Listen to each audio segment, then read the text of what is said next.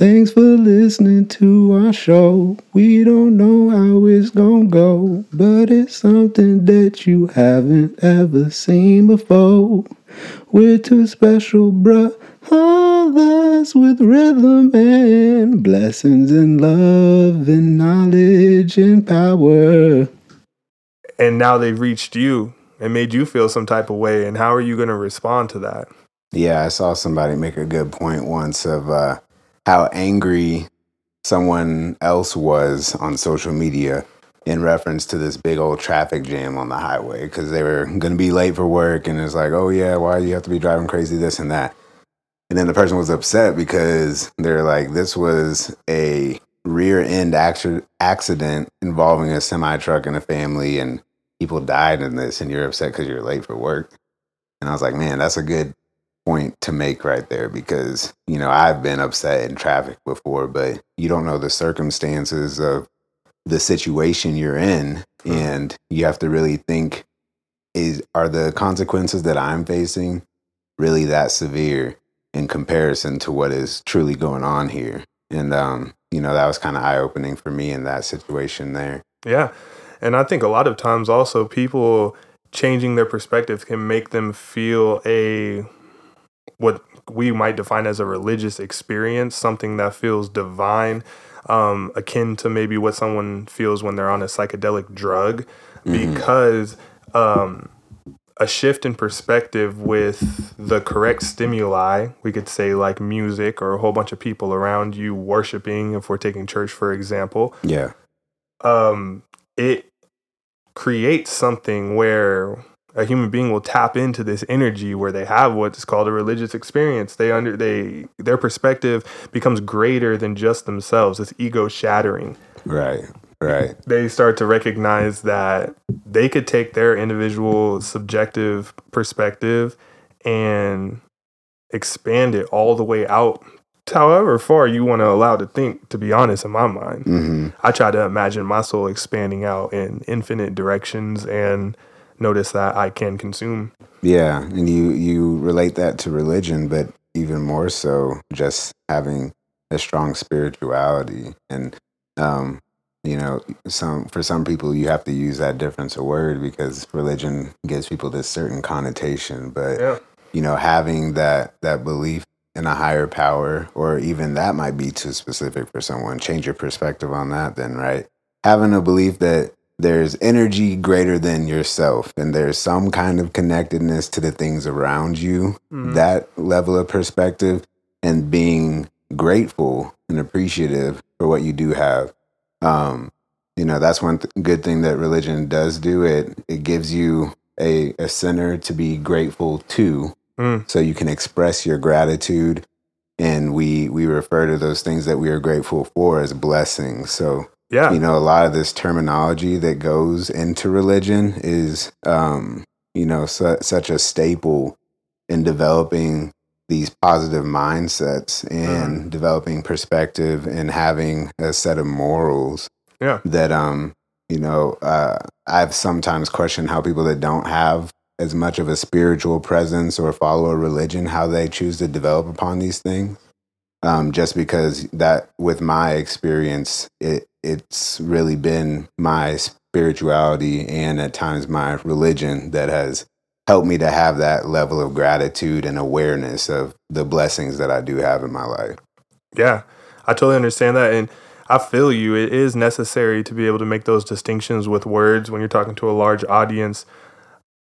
What I'm only referring to, which I think is a very interesting topic, is the fact that organized religions have understood that when you put large amounts of people in a concentrated area and play music and get them all into a rhythmic, in sync tune, then it brings out a greater experience. Now, I also think, you know, Rolling Loud has done this, and I think that there's other mediums that bring this energy to people, but for a long time throughout history, religions knew that we need to tap into that in people, and it brings people's perspectives out greater than just themselves. Yeah. Now, and I feel you. I think spirituality, just having a connection, is very important. But there are some people who are searching for a spiritual connection without understanding some of these little just easy things they can do, like connecting with people or connecting with a rhythm and blessings, you feel me? But it's connecting with a rhythm and understanding that this is how you can kind of start to mold.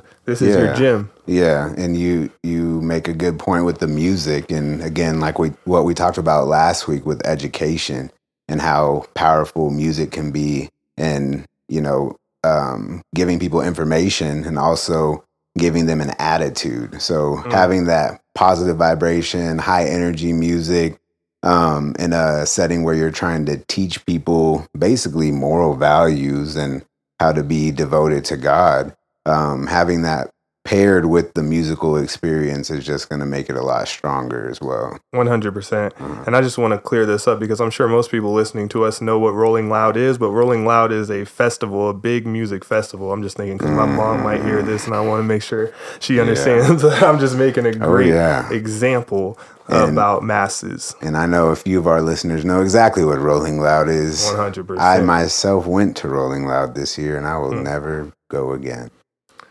Too crowded? It was too crowded for me. Yeah, I understand. Post-COVID, I was like, whoa. Oof. Like, I knew it was going to be a lot of people. I don't know if it was just because it was that first time I've been around that many people, but it was a lot of people. Yeah, who was your favorite artist that you saw, though? Like, who had the best performance? My favorite, Lil Baby was pretty good. You're going to laugh. The City Girls went off at Rolling Loud. Hey man, the energy in the performance, I can imagine. All the girls knew all the lyrics. I didn't know the lyrics, but I was sitting there like, they had their crowd jumping. And then there was, oh man, I'm gonna have to ask the homies now because there's one guy who I'd never heard of him before, but he had the energy that was appropriate for that setting, and I was really into it. And the people that knew him were like really excited. He was there performing. I can't even remember his name. That's a shame, but.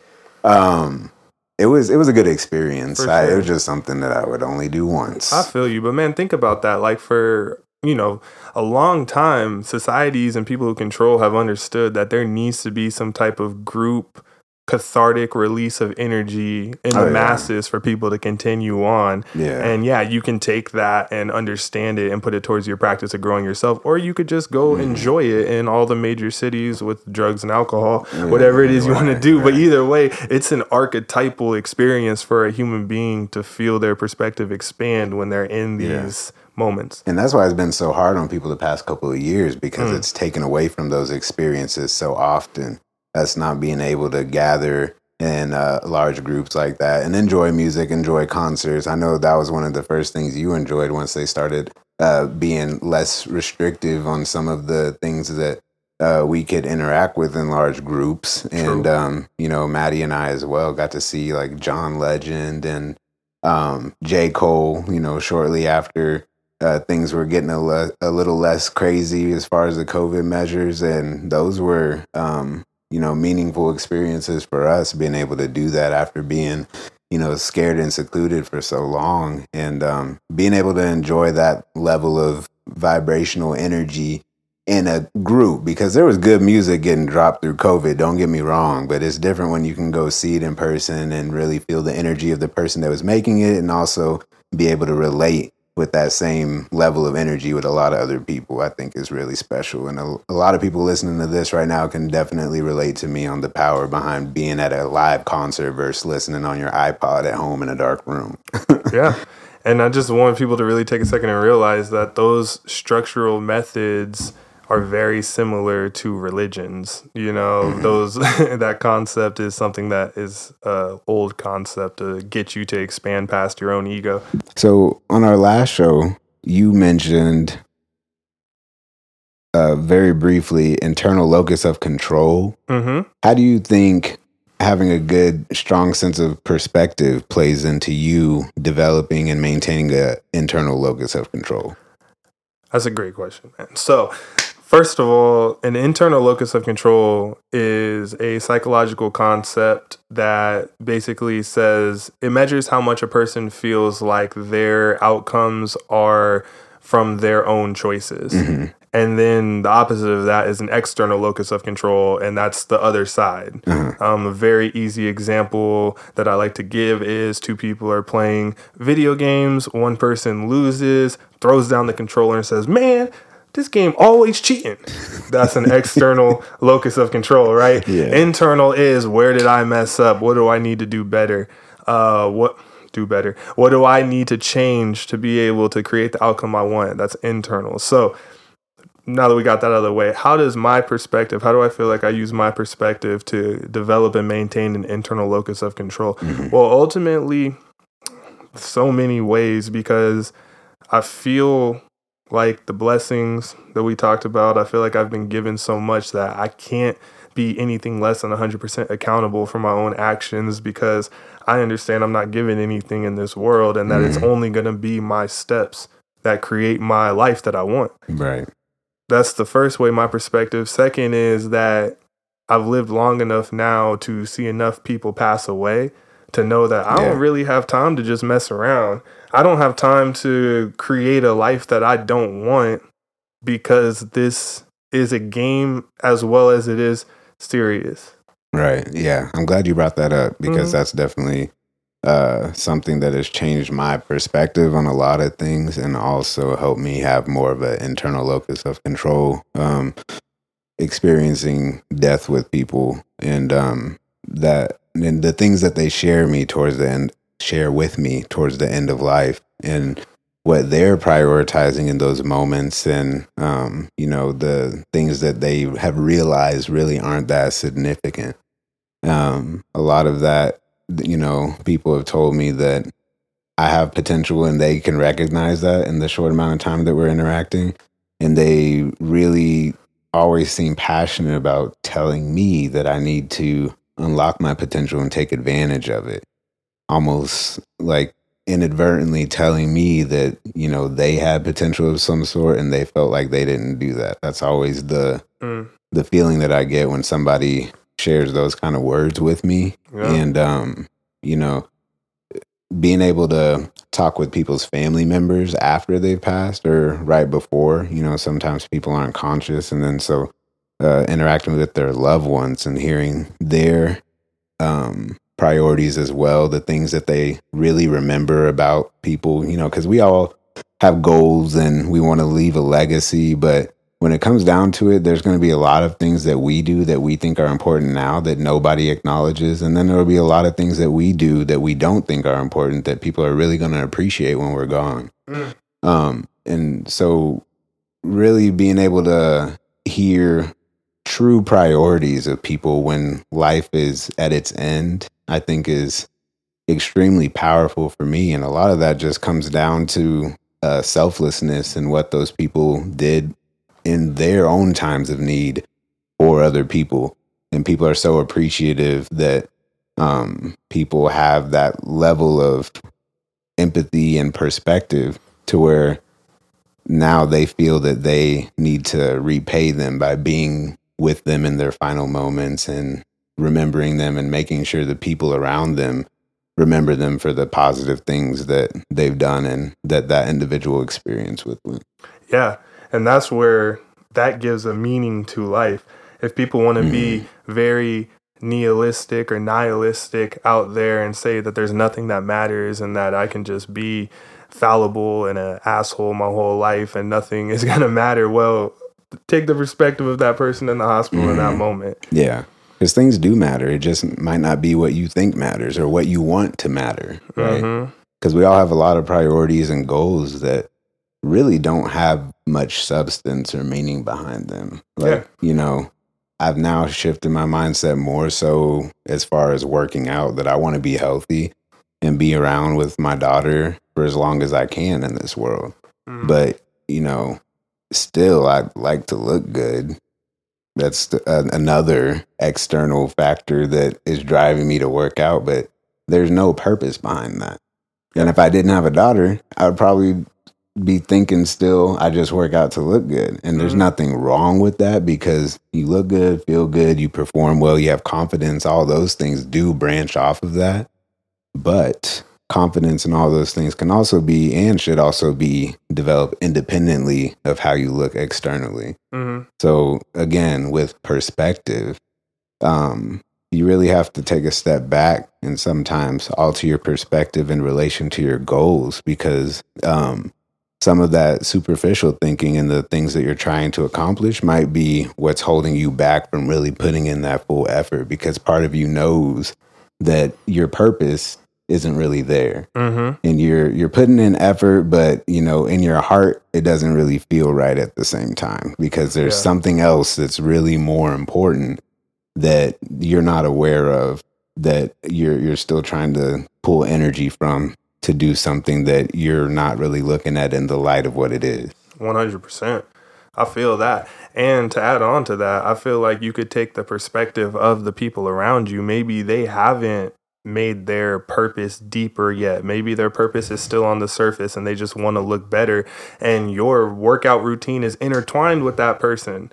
And now when the day comes for both of you guys to be accountable, they don't have a super deep purpose to motivate them to the gym, but you do. You got to check in with yourself and get it dolo. You know what I mean? No great person has never had to be dolo in the gym. Right. And by dolo, my friend, means solo, by yourself.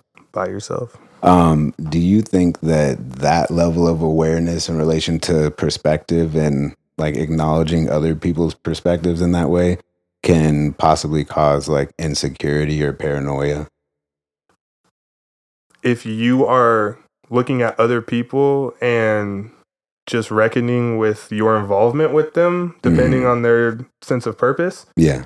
I don't think so. I think that it's a good place, like I'm saying, reckon. I think it's a good place for you to add up and figure out, like, where can I get energy within my friend groups and where am I going to get my energy sucked out? And I feel like consciously creating your life means that you have to put yourself in the place where you're given energy. And if you have to bring your own energy that day, I don't know how many athletes out here are listening to this, but you've probably played a game before where there was not anyone in the crowd.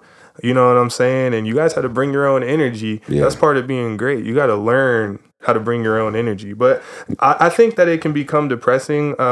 Back to your question, I think it can be if you are comparing. Yeah, right.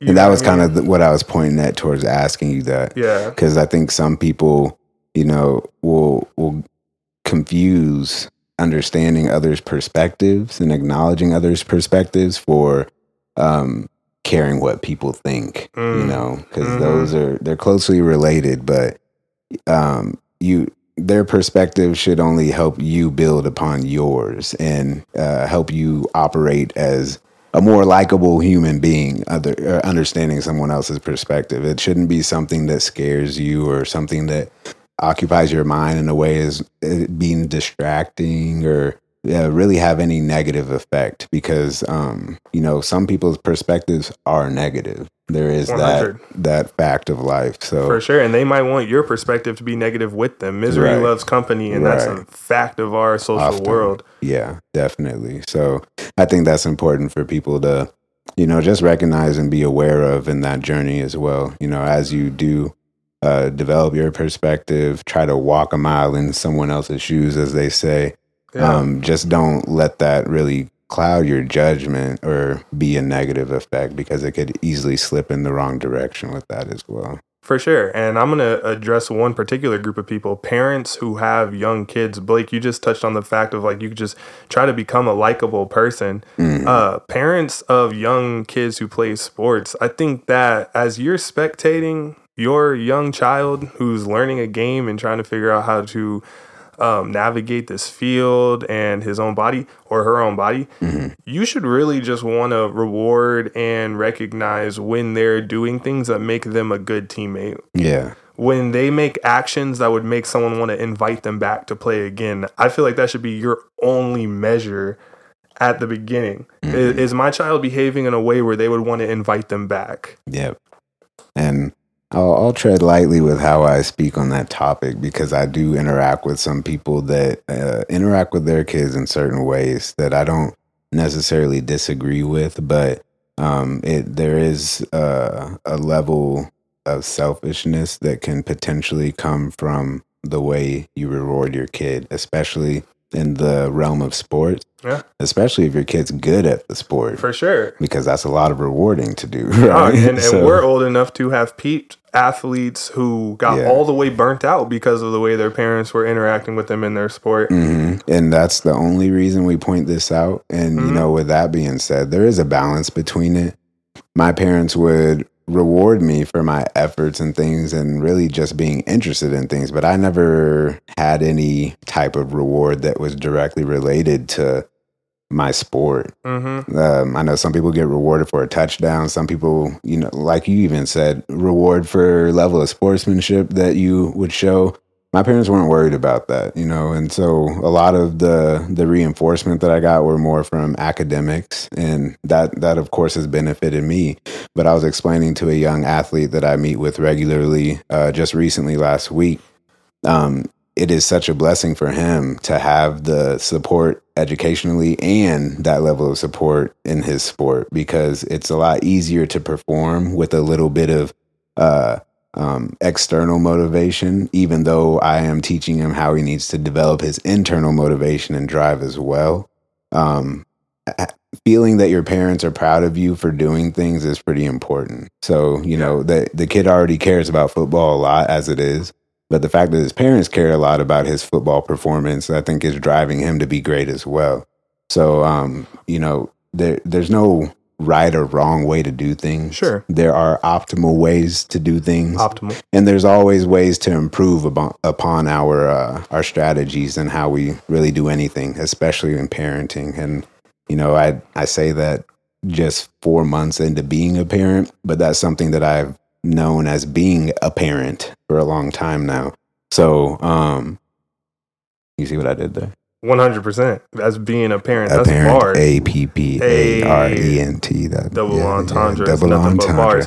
but bars. But as we get off of this point, I just want to say, use your sport to develop your humanity, to develop and self-actualize like any other tool. Please. Don't let it use you. Yep. That's the biggest thing. Use it to become bigger in presence, to become bigger in confidence as a leader.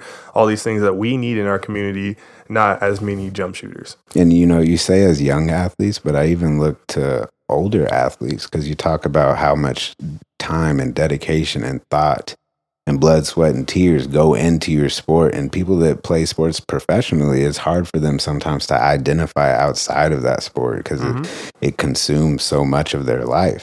And so it is important for even a older athlete to be aware of these things and how the sport's going to develop them too, because your existence is not the sport that you're playing. Even if that sport's making you millions of dollars right now, you know, God willing, the sport you're playing is going to be long gone before you are. So you got to know what's going to be important about you to you when the sport is no longer a part of your life the way that it is currently. 100%. And if you can figure that out, you got it, buddy. So, you got it. Perspective. Yeah. I'm going to try to get as far out as I can. So earlier I mentioned that sometimes I like to imagine that my soul is an expanding light that can go out as far as infinity. And then I encompass everything that I could possibly imagine. And then I try to realize that there's not much difference, right? You remember 70s, hippies, people saying things like one love and peace, man. Well, I still say one love. 100%. Blake daily. And I still believe in those vibes. So often I try to remember that what is one love? Let's talk about perspective. That person that I'm upset at is me. Come on, if I believe in one love, then what's the difference between me and any other human being or any other thing that has an energy field to it? Nothing. We're all in it as one. You know, there's a lot of corny cliches that kind of take away from the power and the gravity of one love. And it makes me think of like High School Musical. We're all in this together, but that's really how it is. Like those are facts. Like they're preaching facts there.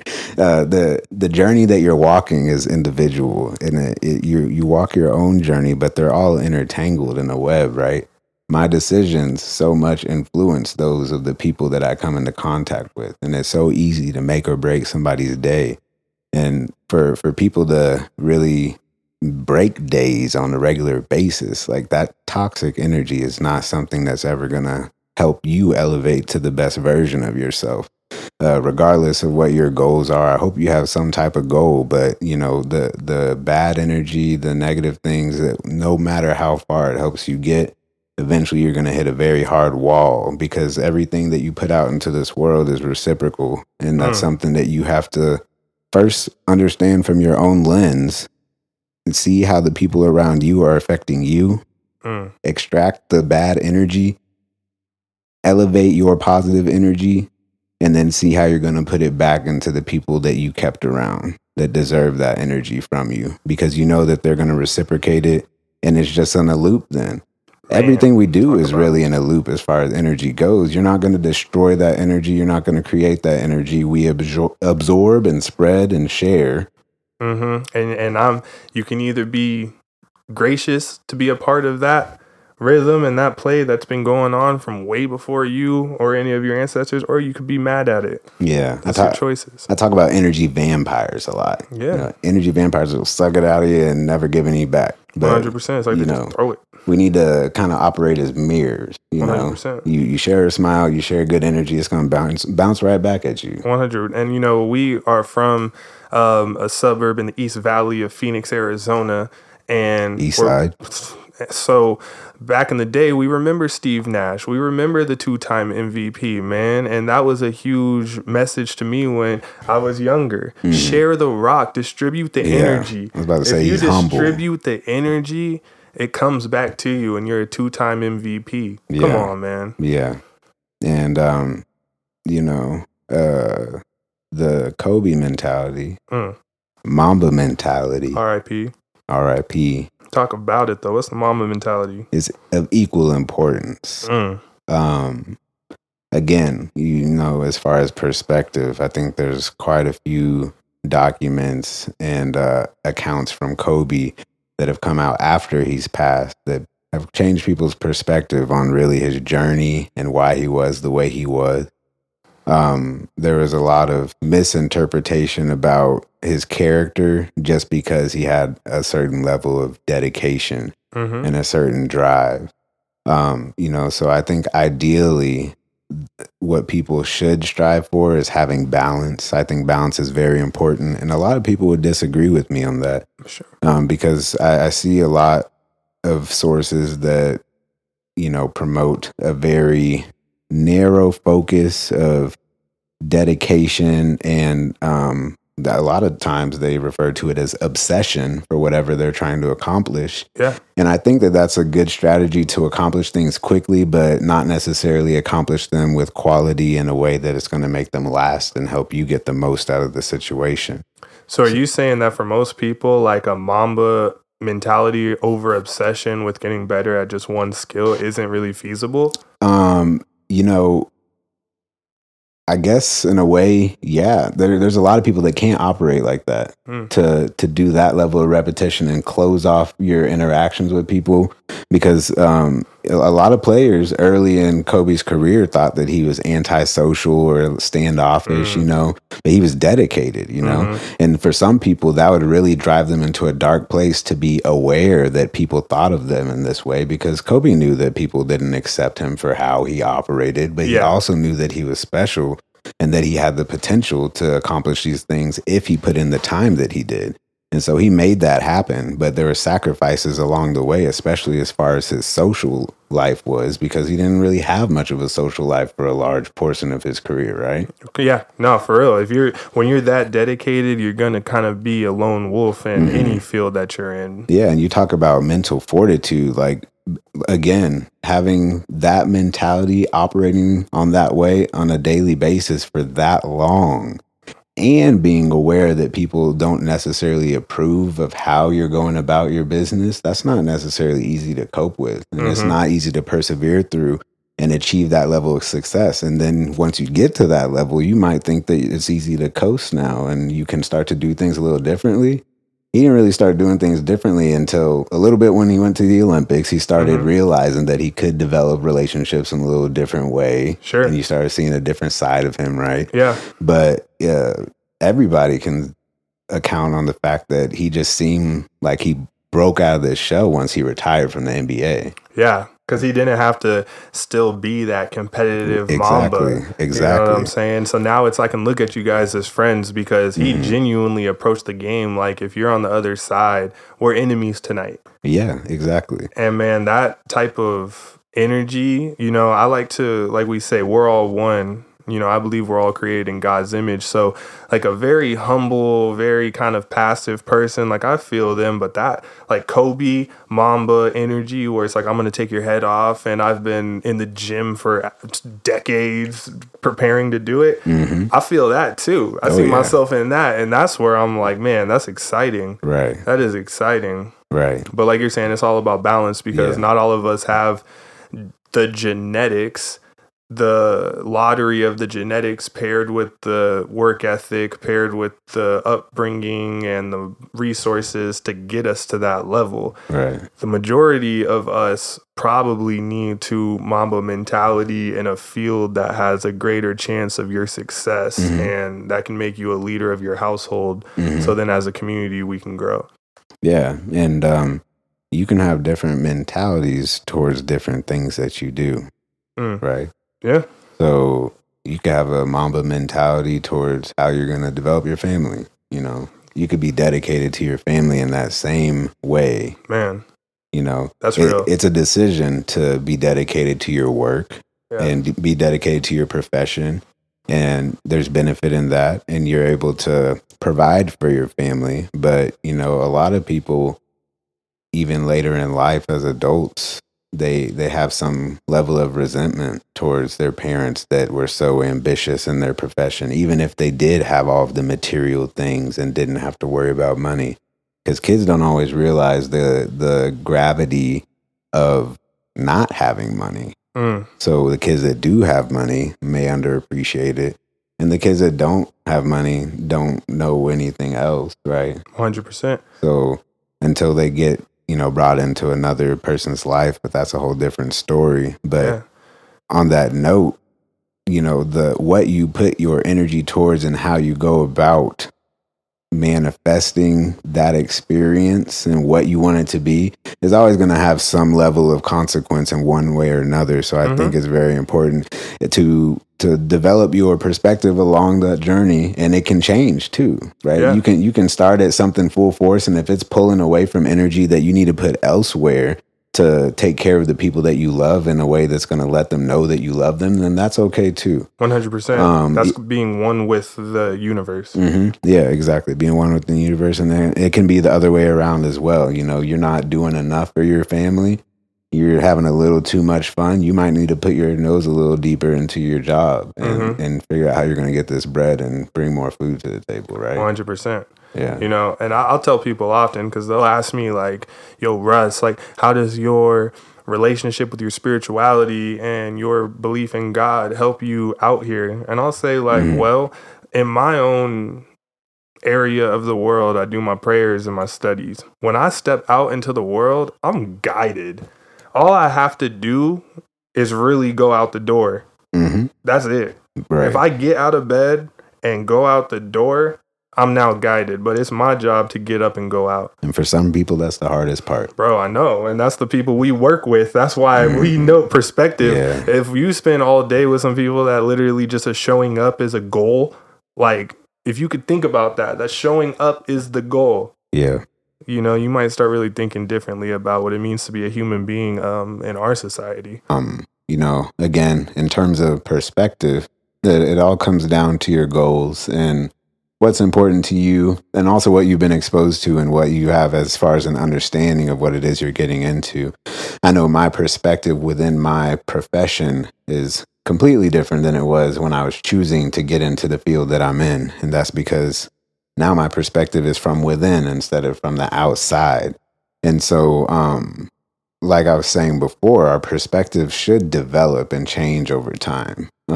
My emotions towards my job, going into a shift, how I interact with my patients, that's something that I'm trying to develop every single experience that I have so I can do it in the best way that I can. And I would say that early in my career, I was certainly more eager in doing a lot of things that I do. But now I definitely operate with more care and more awareness in my interactions with people in my work setting as well. Yeah, I feel that. Um, how do you feel your perspective towards your job within the school system has changed now that you're deeper into it and have a different position within it? Yeah, that's a great question. I feel like it's changed because I was unaware of how quickly students get removed from the normal school population due to like behaviors, Yeah. whether it could be one incident or multiple incidences, and how many variables come to play with that student being removed. Mm-hmm. You know, I never even noticed that. I mean, me going through elementary school and middle school and high school, you know, we would hear about maybe a big moment, a big behavior that was physically aggressive or something, and then we might not see the student anymore. But to be working with the students, you know, who that is very interesting. That is interesting. Yeah. Because even up until now, I never really thought about what those kids went through in that process and what it looked like as far as them being transitioned into a different school setting. Yeah. And sometimes they come back to the school that they left, right? Yeah, that's our goal. Where I work is to get them reintegrated back into the normal school population, and that's why we work on social skills and coping mechanisms and just different ways to, you know, socialize properly. Now, I remember the perspective that I had on that process back when we were in school age. Do those kids feel like that process is similar to like a prison system? Yeah, of course. Yeah, they do. Because they're little human beings, and like we all want autonomy and we all want freedom. That's almost like one of our base desires. Yeah. So if they're limited in their movement or limited in, you know, if they can just go places without an adult based off their past, they're going to start feeling like, oh, I'm in a prison. Right. Which is interesting because that's another thing I've seen is a lot of parallels between these like behavioral schools and almost like it is kind of a pipeline to prison. Yeah. Because, you know, there's a certain amount of money these kids get in special education for their seat in a more individualized educational setting. Mm-hmm. And if they don't start making better choices, that money is just going to transfer to the prison for some of them. Yeah, and you have recognized that they need to be aware of these correlations earlier rather than later because a lot of them don't know until they're a part of that second system, which is prison, right? Yeah, like it sounds dark, but you know, I've had those conversations. Sometime or somewhere there is an investor who is literally putting money into an asset that is betting on you making bad choices. Yeah. They're investing in it. They're waiting for you to get to fill their cell. There's a lot of lucrative industries that are banking on someone else's poor decisions. Yeah. So I have those conversations very often, and I'll pull up the actual expenditure spreadsheets and stuff like that to just show them I'm not messing around. Right. Put numbers behind it and exactly. Don't let them think that it's you talking from an emotional stance. And it's funny because, like I'm saying, we all want autonomy and we all want freedom. You know, these businessmen are just figuring out ways for their assets to grow, and they're making more positive choices in their lives, or they should be. But that's the conversation with everyone. It's like we want freedom, we want autonomy, and we can get that without, you know, you brought up people in our generation, kind of how we'll get more tattoos, more piercings, these things that weren't really the norm 40, 50 years ago. Because as we get more comfortable understanding that there are resources and abundance for us here, I think that we tap into that expression more and we want to feel as free as we can. And we're less afraid of the consequences that may come with tapping into those forms of expression. Sure. You know, like 100 years ago, if you wanted to be a nurse and you came in with a beard and dreads and being a young black man, Who knows? I was about to say there's a lot of things. There's a lot years of ago, things, as far as me bro. being a nurse, that would not be accepted. That's what I'm saying. So freedom really used to be limited to a smaller group of people. Oh, yeah. And in theory, it's much greater now. And Yeah. we're going to test that theory. Now, that's a great point to bring up, because we do often get in these geopolitical situations where people all of a sudden feel like their freedoms are being stripped from them. And if people would really look, like you said, just 100 years back, as far as we go, yeah. freedom's night and day difference. And then also as far as anybody else goes, it's kind of a night and day difference too. Yeah. Because we can reach anybody. You can develop a product and find a niche market in Malaysia or some group of people you didn't even think about that tap into your energy, that are now going to fund you. Yeah. And sometimes the opportunities and the resources might lie where they really should be, or where we think they should be, but they are certainly there. And, again, as far as my profession, 100 years ago, it was only women that were nurses. And they had to wear a certain uniform. They all had to wear hats. They all wore skirts. And so, now we have people that are upset about the lack of freedom we have as far as what we can wear. It's scrubs. But again, with perspective, my 95-year-old great grandmother, bless her soul, she was a licensed practitioner nurse starting 70 years ago, I believe. And she practiced as a nurse for about 40 years, if I'm not mistaken, up until she's in her 70s. So she saw a lot of that change.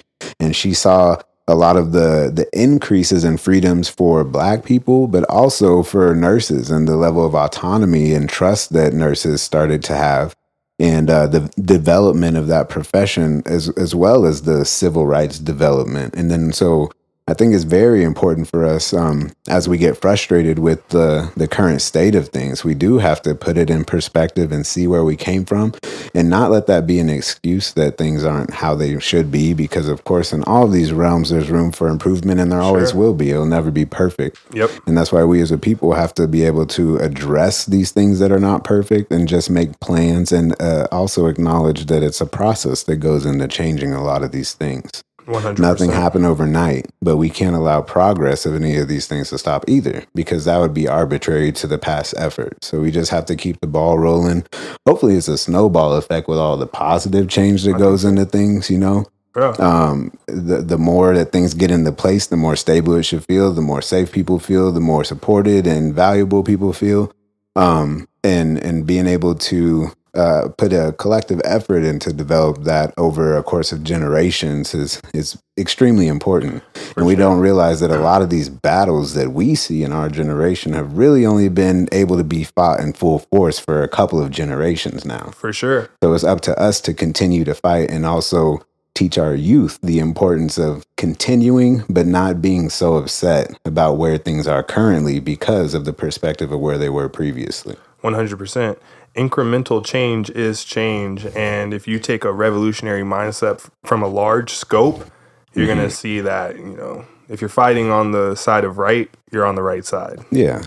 And we try to overcomplicate that sometimes, but really all it takes is effort, and consistent effort. For sure. And that's with accomplishing anything, whether it be changing the world and civil rights, or trying to get better at your sport, right? Yeah. And, in my mind, I think that is where we are most affected by the lack of education of our cultural heroes. Oh, yeah. Because we're not always aware of what has been fought. Oh, yeah. So sometimes we get to be 17, 18, and we just see this environment for what it is when you start to be treated like a young man or a man out here. Yeah. And you get upset. But you haven't been taught yet about the people who came before, who held their head high and, put vocabulary in their mind and armed themselves with intelligence to face this, whatever it might be that, you're upset with. Yeah. So again, it's about balance, right? You have the right to be upset about these things because they are wrong. But we also have to have a level of gratitude and appreciation for the effort that has been put in previous to us, and the current state that we're in, because it could be worse. It could be much worse, when we just have to make sure it doesn't take any steps in the wrong direction. And also let the unsettling feeling that we have drive us in putting forth that effort, but also not taking away from the beauty of the current situation we're in. 100%. You know, because the energy to connect to is in the moment. You know what I'm saying? If you believe God, if you believe in God, and you believe that God is love, well, that's a moment to moment experience. And that's something that nobody can take away from you. That's always going to be there as long as you walk on this earth. And, you know, in my belief, thereafter as well. You know, the perspective of what happiness is and what we strive for and what we have, I realize I have a lot. I have a lot for anybody living now, and I have a whole lot for somebody living 100 years ago. So I try to remind myself about the little things. You know, my wife was making fun of me the other day, the comments I was making about our water, because I got the water filter changed in the fridge. I was like, man, this water tastes so good. And she was like, you keep talking about that water. I was like, babe, you know how many people don't have clean water? And like, this water is considerably better than the water I had before, which was already clean water. But now I just have this top level water, and I am so appreciative of this water that I have, because I know a lot of people would kill for it. She was like, you think people would kill for that water? I was like, yes, baby. If somebody was given the opportunity to have clean water for themselves and their family for an entire year, I think there's a lot of people that may take a life to make that happen. Yeah. And that's dark, but that's true. Man. So my way of expressing gratitude is drinking up that water and talking about it. Yeah, for sure. Drink up the water and recognize and acknowledge it as a blessing. Yeah, because I appreciate it, man. I pay that water bill too. You know, I work for that water. 100%. I work for that water. You know, as far as nourishment goes, I think perspective is really important. And of course, athletic performance, like we've talked, as far as mental capability and how you prepare your body. But as far as nutrition goes, do you have anything significant in the realm of nutrition that has changed as far as your perspective from when you were a kid to now? Yeah, I think my number one is my water intake. Yeah. You know, when I was younger, my dad being an ex-athlete, he would tell me all the time, like, man, you got to drink more water with your workouts. Yep. And I was like, man, miss me with that. Like, let me get this, you know, country time in Arizona. Yeah, and all this other stuff. But then once I got more serious and became like college level, I was drinking, you know, a gallon water a day and being much more serious with being hydrated. So I think that's the number one thing that changed with me from being a kid. How about you? I know you're more, you know, well versed on the nutrition side and these things. Some would think I'm over the top as far as nutrition, but I think it's extremely important to be conscious of what you put into your body. And when I was an athlete, I would like drink half a gallon of apple juice and eat a box of Cheez-Its and go to football practice, do crazy stuff, and still had a 6-pack and running miles a day and, you know, deadlifting 500 pounds and stuff. It was just like trash in my body. But, you know, looking back on it, I was performing at a high level. And then I just wonder what level I could have performed at if I was prioritizing nutrition in the way that I was prioritizing the weight room. Yeah.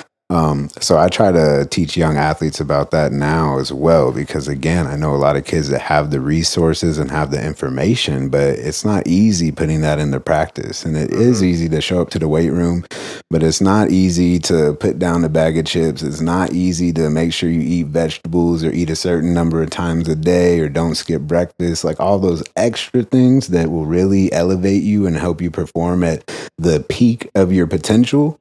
Those are not easy things to do, but success is not easy, and nobody made it to the league by taking the easy route. And that's something that I try to remind these kids as well, because that's something that from their perspective, they really have no idea what it takes. No idea. And I only know a piece of what it takes, but you and I both know several people that have made it to the league. For sure. You know, and it seems like there's a lot of very consistent things between those people that they did to get the level of success that they did. For sure. And then we essentially have made it to the league in terms of academia. Yeah. And so we can use our knowledge of what we've accomplished in education in what those individuals have accomplished in terms of their athletic abilities and with our past athletic performance, and really just write a script for somebody to go ahead and accomplish these things they talk about when they say, I want to go to the league. 100%. And, I'm glad you said that. We are very well versed and almost made it to the league in education. But for me, for my brother, and for my father, all the men that are in my immediate family, we had our education paid for by playing basketball. Yeah. So what that means is that a lot of sacrifices had to come before that time that a scholarship was offered. Mm-hmm. And that looks dark, man. That looks like getting up before people. That looks like not going out and spending your energy on things that you don't need to be as best as you can. And a lot of times, I'm not trying. I hope that as I age, I don't become more pessimistic, but I have a lot of conversations with young athletes where after like 5 minutes of them talking to me, my mind goes to, you don't want it. You don't want this, bro. Right. Like, stop. You don't want this. Like, and it kind of, I'm not trying to be, mean or anything, but it's like, you don't want any part of this competitive athletic world. Because there's kids that take this very serious and they're going to outwork you. They're going to eat you alive. That's not being pessimistic, though. That's being realistic. And, as long as in those interactions you can explain to those kids why you think that way, then that might be what causes them to change their perspective and operate in a way that will potentiate their goals. Yeah. Because not all kids get an opportunity to hear that either. We know a lot of kids that had the potential themselves, but didn't necessarily have the guidance, or didn't know anybody that had the connections, or didn't know anybody even from their town that had been performing at an elite level in the sport that they play, right? Oh, sure. So the connections that we've had growing up, performing ourselves at a high level, and also being around so many other people that were performing at high levels in so many different sports, like that is a blessing in itself. Yeah. So the perspective that you offered to a young man that might not necessarily be exhibiting the proper characteristics at that time, I think that it's of equal value for you to share with him why you don't think that they're ready for it. Yeah, I agree. So if we're going to talk about perspective, we always haven't been just optimistic and bulletproof. What was it like for you as a young athlete when things got dark and your performance wasn't how you wanted it and you weren't getting the feedback you wanted and it got hard? Yeah, the easiest way to relate to that is injuries, of course. That's a big setback. You start to doubt yourself, and then other people start to question your abilities too, especially if you're out for a certain amount of time. We can all think of a big-time athlete that's gone through a major injury and had to have, their little road to recovery and bounce back situation. So going through that a couple times, tearing my hamstring in track and then tearing a ligament in my shoulder, weightlifting right before a football season, that is something that created a lot of self-doubt. But I did, trust the process as far as recovery went. And that was really what set the foundation for me and doing prehab, as they talk, as far as stretching and warming up properly. When we're kids, we're so almost invincible. We think we're invincible. And I remember just jumping into sets of squat, put 315 on my back and not think anything of it, but nobody was telling me I shouldn't do that. Instead, there's people standing around watching, marveling that I was strong enough to just jump in and do something like that. But I didn't realize how much damage I was doing to my body,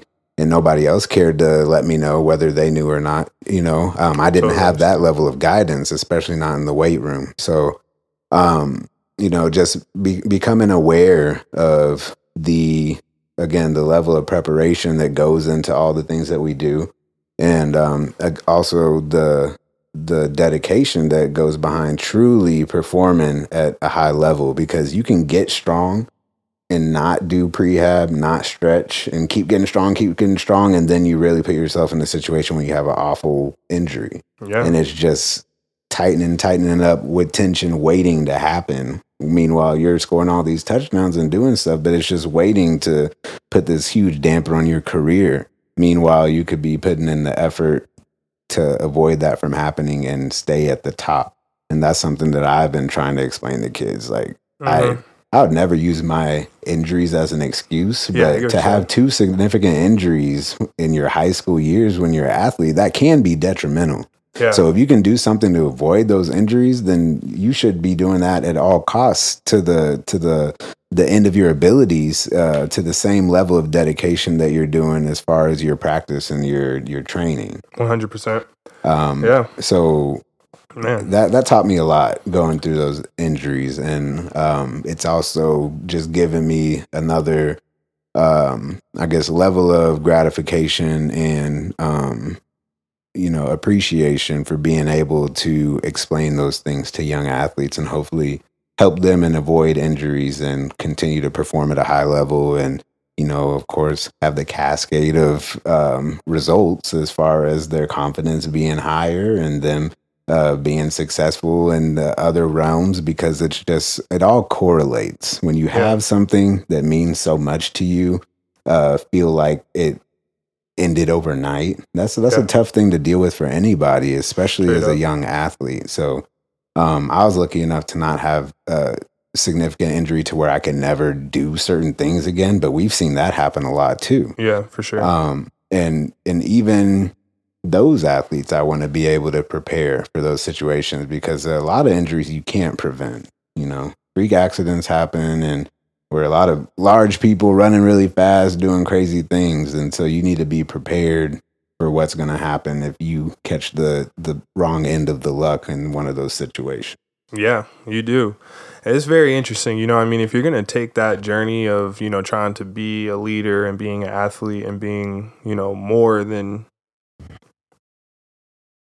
I don't want to say more than normal, but just expecting more of yourself, you're going to have to prepare for what happens when those hard times hit. As I'm asking you this question, I'm thinking for myself. And when I was in college, which a lot of young college athletes can probably relate to this, I was in college, I was away from home, grinding every day. And then my grandma was developing Alzheimer's at the same time. So as I'm going to these daily lifts, practices, and class, I'm getting these calls and she's slowly forgetting more and more. Yeah. And I'm sitting here like, sign this letter of intent. Like I'm here grinding, following my dreams, but you got to show up to practice with a psychological weight. Yeah. And man, can that get difficult. And anything that you're trying to do that's outside of the norm, you are bringing your day to day, possibly psychological problems, relationship, family, all these different things. And that's why I commend people who truly do it. Yeah. Who truly be great, because that means that you're having to put to the side some probably hard things. We're humans, so we're all going to go through it. Yep. Yeah, especially as long as that journey is. There's a lot of things that we encounter in our lives that are just bound to happen, Mm-hmm. We're going to lose people. We're going to see catastrophe, and we all are affected by those events in different ways. But no matter what the event, there are people that continue after, right? And so, from that perspective of a young man in this world trying to follow his dreams and going through that, you again just have to keep things in perspective and realize that, in your situation, I went through something similar. My grandpa had Alzheimer's as well at the beginning of my college career. And one thing that I really didn't acknowledge and understand until after he was gone is that, it would be nice if in their last days we could put college on pause and spend more time with them and not be in a different state, etc. But our grandparents are never going to shame us for doing the things that we do. For sure. They're always going to be proud of us for the efforts and the successes we have. And they just want to see a smile on our face. And it's hard to lose anybody. It's so hard. But you should never feel guilt in doing what you need to do to follow your dreams and make people proud, because the journey that you walk, nobody sees the real details of that except for you. Yeah. And the least you can do for yourself is just trust and believe that the people that show you love and say they love you truly want what's best for you, and that includes you doing what they know you're capable of. 100. And it's interesting I say that because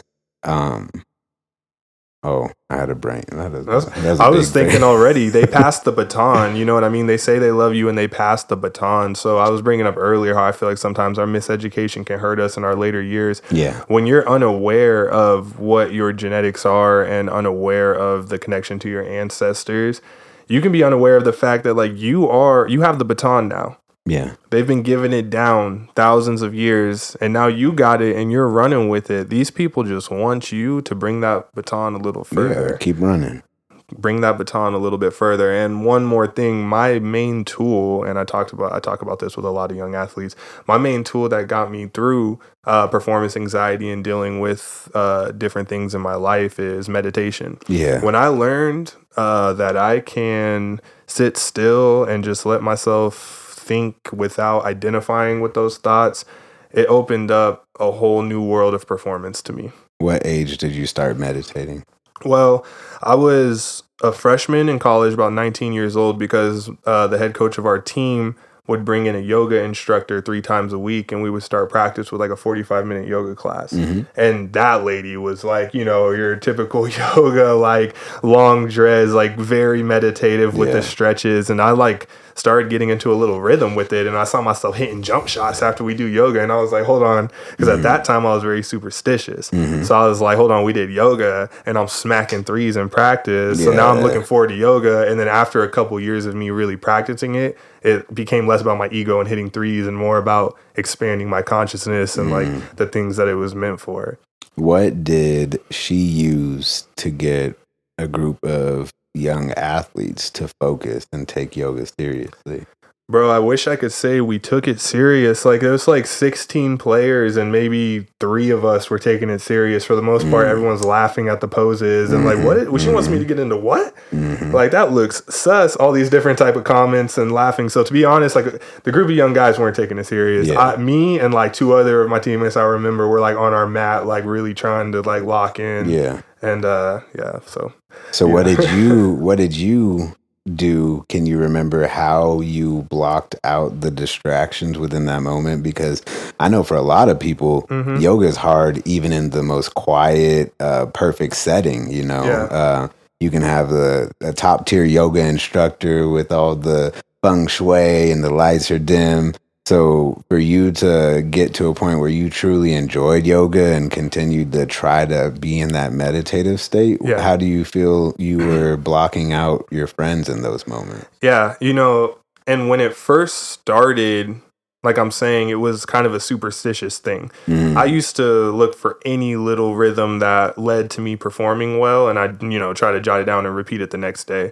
So when it was working, as far as I was feeling better and I was playing better, it was easy for me to just ignore the people. But after I went through a couple years of doing it and I started seeing its greater effect on me, then it became a practice of mental discipline. Yeah. I understand that 100%. Yeah.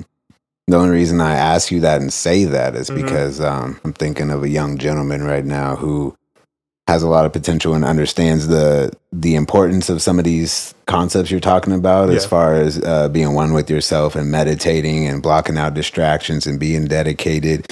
But, you know, one thing for him has been difficult is distractions, because even, you know, you think in the classroom, you want to have classes with all your friends and, you know, you play sports with your friends and, you know, it's not always easy to really lock in, focus, take things as seriously as you want to when the people around you that you're going through that experience with aren't on that same level of intensity or dedication. For sure. And, you know, I think it's easier in sports sometimes to take it more seriously than the people around you, because you're like, what are you on? Like, I want to win. Yeah. But sometimes in school, it looks corny or people make fun of you if you ask, what are you on? I want to get A's. Yeah. Like, what are you on? I'm trying to get a nice college scholarship. Like, why are you talking to me in the middle of class? Yeah. And so he would feel, you know, like he couldn't tell people to stop talking to him, or because they're going to look at him crazy or think that he's not being a good friend. And I try to explain to him, but the same reason you're not going to let anybody come between you and football and get into the league, like you said, you can't let anybody come between you and school, because you don't have football without school. You're a student so athlete. they're one and the same. So Yeah. why are you going to let any of these kids taint that for you? You know? Yeah, all to be a good friend. All to be a it's good kind of friend. wild how we, Yeah. you know, and I'm so many things I'm sure as we get more in this journey is going to remind me of the fact why we're miseducated. You know, one of the main things, especially for young boys, that has us react or behave is the feeling of belonging to a group. Yeah. Yeah, right? baby. That's why we were more involved in gang activity, and we get, you know, us and our friends will do stupid things. And it can be to our detriment so much. Often. So his feeling of wanting to be a good friend is outweighing his dedication to what he says his goal is. Yeah. And that sometimes as a young person, it's hard to reckon with. Hopefully we can persuade you to put your head down, and because what's going to happen if you start to be more dedicated is that you're going to get that scholarship, and now you're going to be in a group of, he plays football.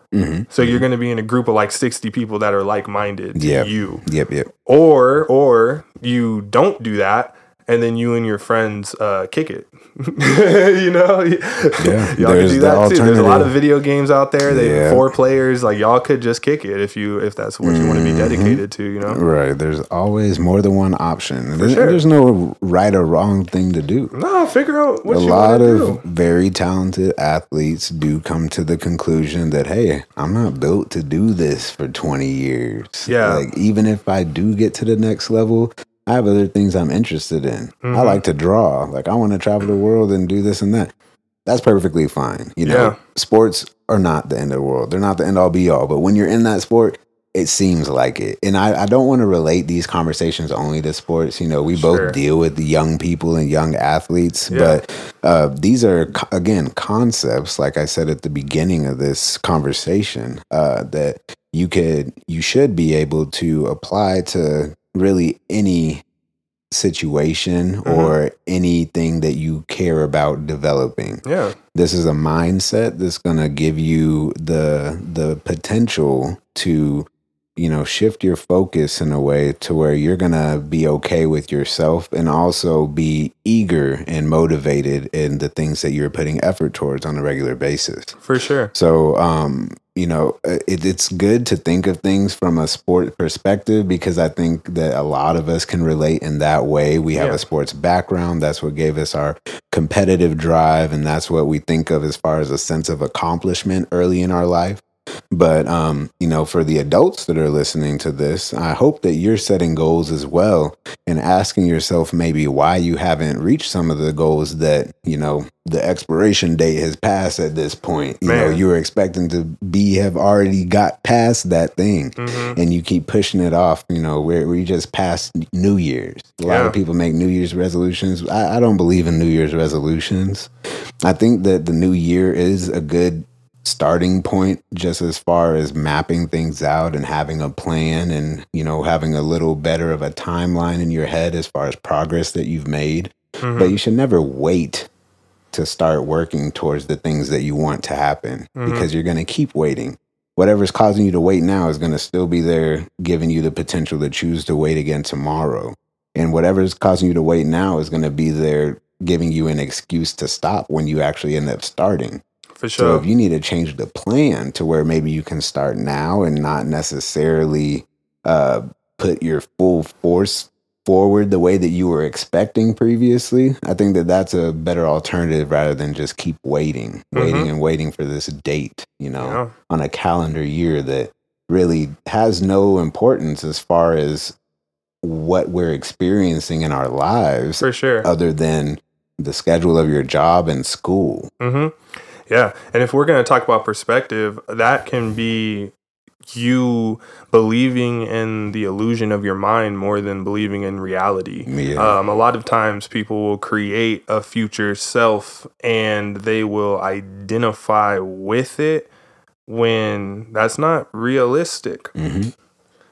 And that's a much deeper psychological concept, because that gets into, in my mind, an ego. I know that there's the psychoanalytical definition of ego, but the way I feel about ego is your ego is all the things that you've thought of that are you. All the things that you think about that is you. Yeah. You know what I mean? Because that means nothing. Your what ideas, you identify like with. your ideas about yourself Yeah. are nothing. It's like, what are you doing right now with your energy? What are you picking up and putting down and actually moving in reality? Yeah. And that's analogous to the Matrix. I feel like when people want to say like we live in a Matrix, I'm like, we might not live in a Matrix, but your belief in your false illusions have you in a Matrix because you're not in reality. Right. We all have different realities to an extent. For sure. Let me one quick story I had working with this young girl. We're talking about perspective.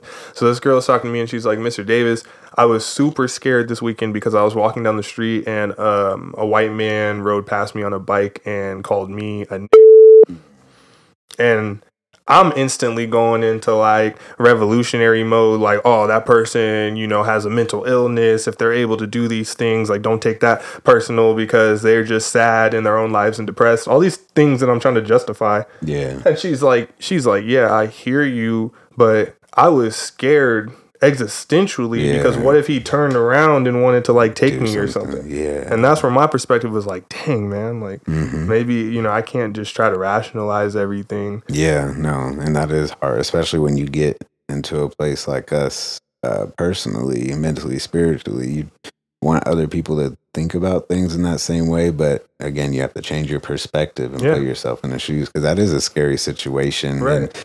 And there's the shock factor of it happening, and then of course the uncertainty of what's to come afterwards, and then also bringing it to your attention that people are capable of that level of hatred, and causing her to maybe be highly uncomfortable when she interacts with anyone that looks anything like him, or again, coming across anybody in an isolated situation on the street. Because we as kids were in a couple of situations where people tried to pull up on us when we were at a park or something, right? 100. It wasn't on the level of a hate crime. I don't think it's because we were black. I think it's just because we were young and we were in the wrong place at the wrong time. But still, the same possibility of having that trauma. And if you compile all those things of her being alone, her being young, her being a female, her being black, 100%. and then all those things are attacked at once. That's a lot for her to handle. Yeah, and that's why I brought it up as an example of perspective, because, like you're saying, initially I was like, oh, I got the answer for this. Yeah, I've been reading about this. I could tell you why that doesn't. And then she's like, you're not thinking about what I'm saying. And I'm like, nah, you're right. So what was your response after you kind of reevaluated the situation? Well, from that point, I realized that it was more of just a moment to be with her and let her know, like, hey, okay, like, you're safe right now, and we can move forward as far as if we want to understand the history of this hateful energy, or like if you just want to feel comfortable in this moment and just allow yourself to kind of be and try to process what happened, and just use me as someone to maybe help process, rather than me feeling like I need to give her the answer on white supremacy at that moment to make it make sense. Yeah, I've had similar situations. I've had similar situations at the hospital, as a nurse. Yeah, where earlier in my career, I would like to have answers for people, because people talk to me about very personal things, and the way that they talk to me about it is it's almost like they're looking for an answer, but oftentimes they're just wanting to be heard and express what they're going through. So I've been able to be slower in my response and be more comfortable with periods of silence and talking to people. Man, that's huge. Because sometimes they need to say it out loud and then be able to process it themselves, because they hadn't said it to anyone. So while we're thinking of a response, like, they might need a little more time too, because there might be something else that's coming afterwards. And that it's good that you acknowledged that you weren't completely understanding of her situation. Because a lot of people would go through that same situation and walk out of it being like, oh man, like, why didn't she understand what I was telling her? Yeah. Like, it's kind of simple. For Especially, I'm glad that she was able to express that to a young black man that can maybe relate a little bit better. Because it sucks to talk about race so much, but there are certain experiences that certain people cannot relate to as well as others. For sure. And for you to not necessarily know how to respond in that situation, just think about how someone would respond if they do not relate on any demographic level. For sure. Like, what level of understanding would they have and how to intervene and make this girl feel safe and prepare her for, God forbid, the next time something like that happens. Yeah, I don't necessarily think it can be super possible. And I also feel like that's what should motivate more young brown people to enter clinical settings where they can help out. You know what I'm saying? I mean, that's just my quick. I'm not trying to get super racy like you're saying, but I do think that counselors, therapists, people who are helping people go through or cope through traumas and have a healing process, it, like you're saying, it helps if you feel like you can relate. Yeah. And even like no one get upset about that. Like a white psychiatrist isn't going to hear that and be like, I don't agree. Right. No, right. because we know from Carl Rogers' work that identity is one of the main things when it comes to a therapeutic process. You're talking about client-centered therapy. Sometimes we do need to relate on that level. Yeah. Yeah. And also on that note, you bring up the therapist. I feel like I have to clarify a little bit with our previous conversation because I sounded a little insensitive as far as people that seek out assistance from a counselor or a therapist. That is something that I believe is very beneficial. But again, we talk about perspective and whatnot and being able to relate. I do think there's certain situations that are difficult for even a therapist or a counselor to connect with someone in a certain way to where they're going to trust to share certain things with them. Yeah. And I think that building a foundation of trust is very important in any healthcare setting, especially in therapy. So I do invite anyone that feels they would benefit from therapy to seek help and get therapy. And just go into it with a mindset of that person's not going to be judging you and that you need to trust them and be open with them to get the full benefit. Because I talked about my experience in COVID and how I didn't seek therapy. But, I could have benefited from therapy. For sure. I didn't seek therapy. And then the way that I handled it, I feel that now that benefited me in its own way.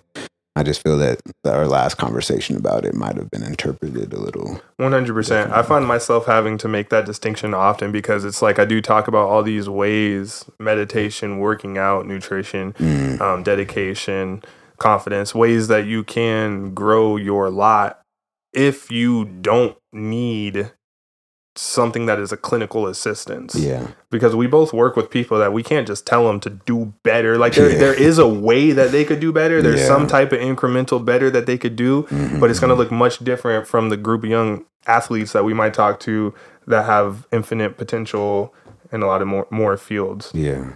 Exactly.